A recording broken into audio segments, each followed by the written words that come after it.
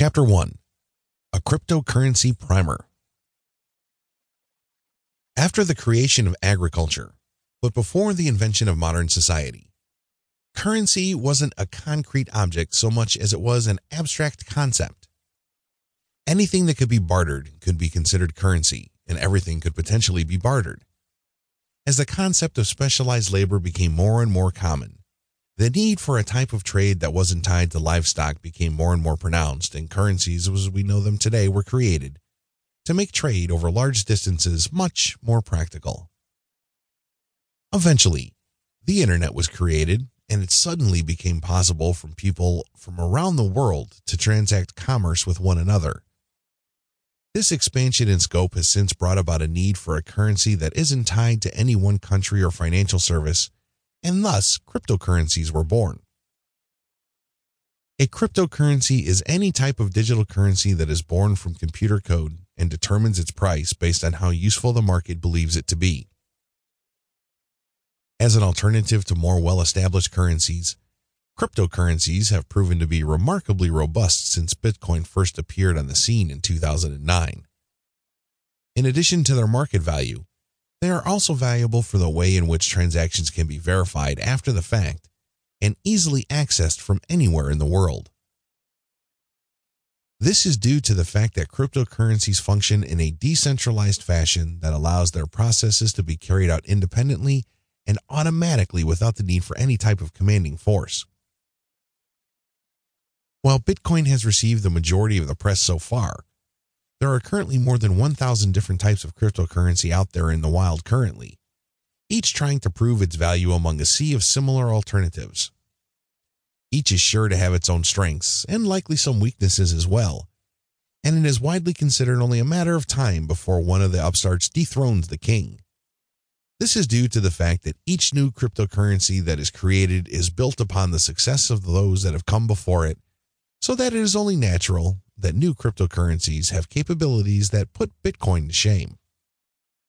Other important contenders to keep an eye on include Ether, the cryptocurrency of Ethereum platform, which is mainly used as a means of paying for services and operating decentralized apps that work with smart contracts through its blockchain.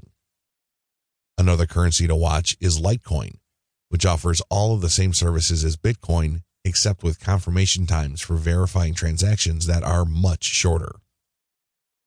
While traditional currencies are limited in the ways that they can accrue value, cryptocurrencies run the gamut from 1 cent to thousands of dollars.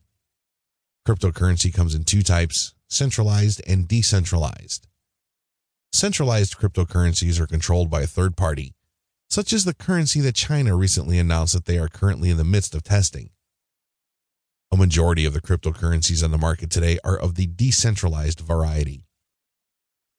They tend to use a wider variety of verification models when it comes to ensuring that their transactions are safe and get to where they need to be.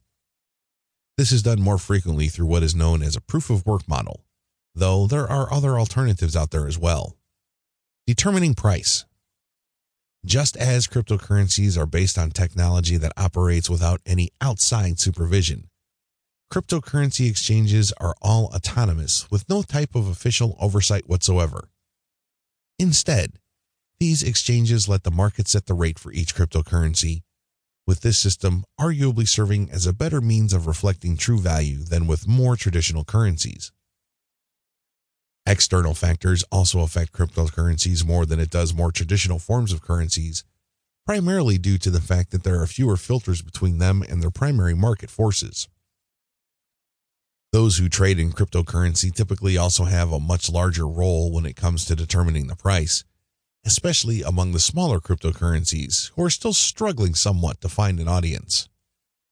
Cryptocurrency traders operate just like any other standard trader in that they purchase an asset and then hold on to it long enough to turn a profit before selling it to someone else who wants to do the exact same thing.